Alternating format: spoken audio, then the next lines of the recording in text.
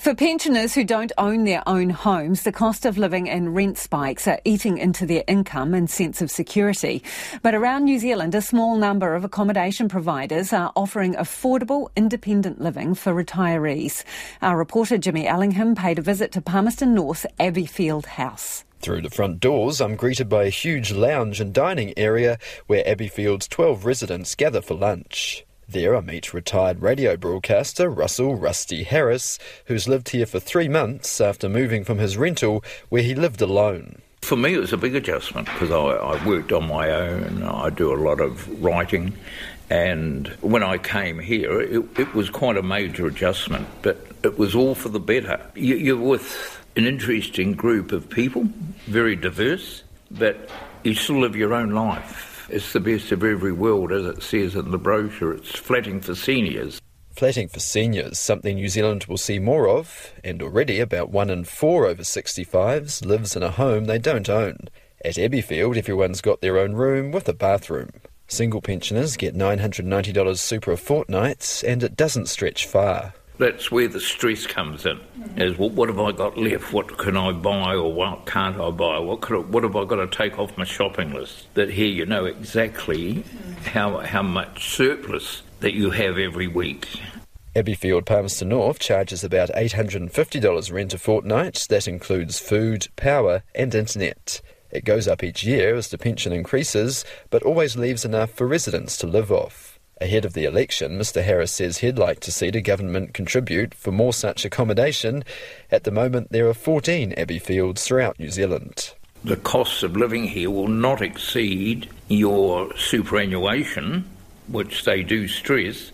It's a wonderful alternative that would have enormous appeal because older people don't necessarily want to be in one of the big flashy places with all the amenities.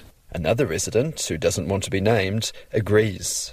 The biggest thing they could do is come and listen to us, come and visit Abbeyfields, see how they run on the smell of an oily rag and put their hand into their pocket and help us financially. The woman, who's in her mid-70s, has lived at Abbeyfield for almost 7 years. I was living with my daughter. It was time for me to make a change. I didn't want to go flatting. I'd had enough of that, so I got online.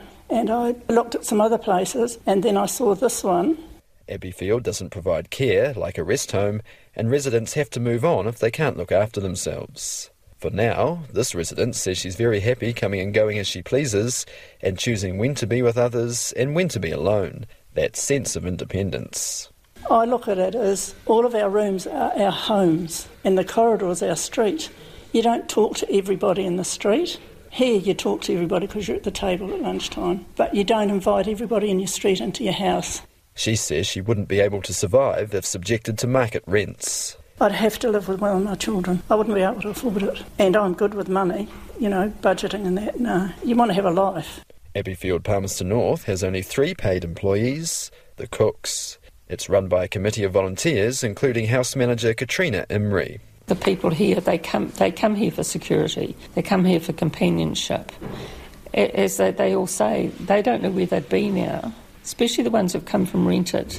We had a woman that a few years ago, she was in a rented home, been in the rented home for over 20 years, and it was sold because the people moved on, and she couldn't afford the going rent in the city. Luckily, we had a position for her. Residents' rent goes towards the mortgage, and community trusts and other sources provide much-needed money. Mrs Imrie says Abbeyfield Palmerston North opened in 2009 after 10 years of hard work. I'd hate to see the fact that you didn't have places like this for people who just can't afford life as it is at the moment. You hear the elderly who can hardly get food because their rent's so high. But I just would like politicians to visit Abbeyfields around the country, see what we do. Mrs Imrie says long-term sustainable government funding for construction costs would be a massive boost to Abbeyfield as they pay for themselves once open. Abbeyfield New Zealand estimates their accommodation saves millions in aged care subsidies.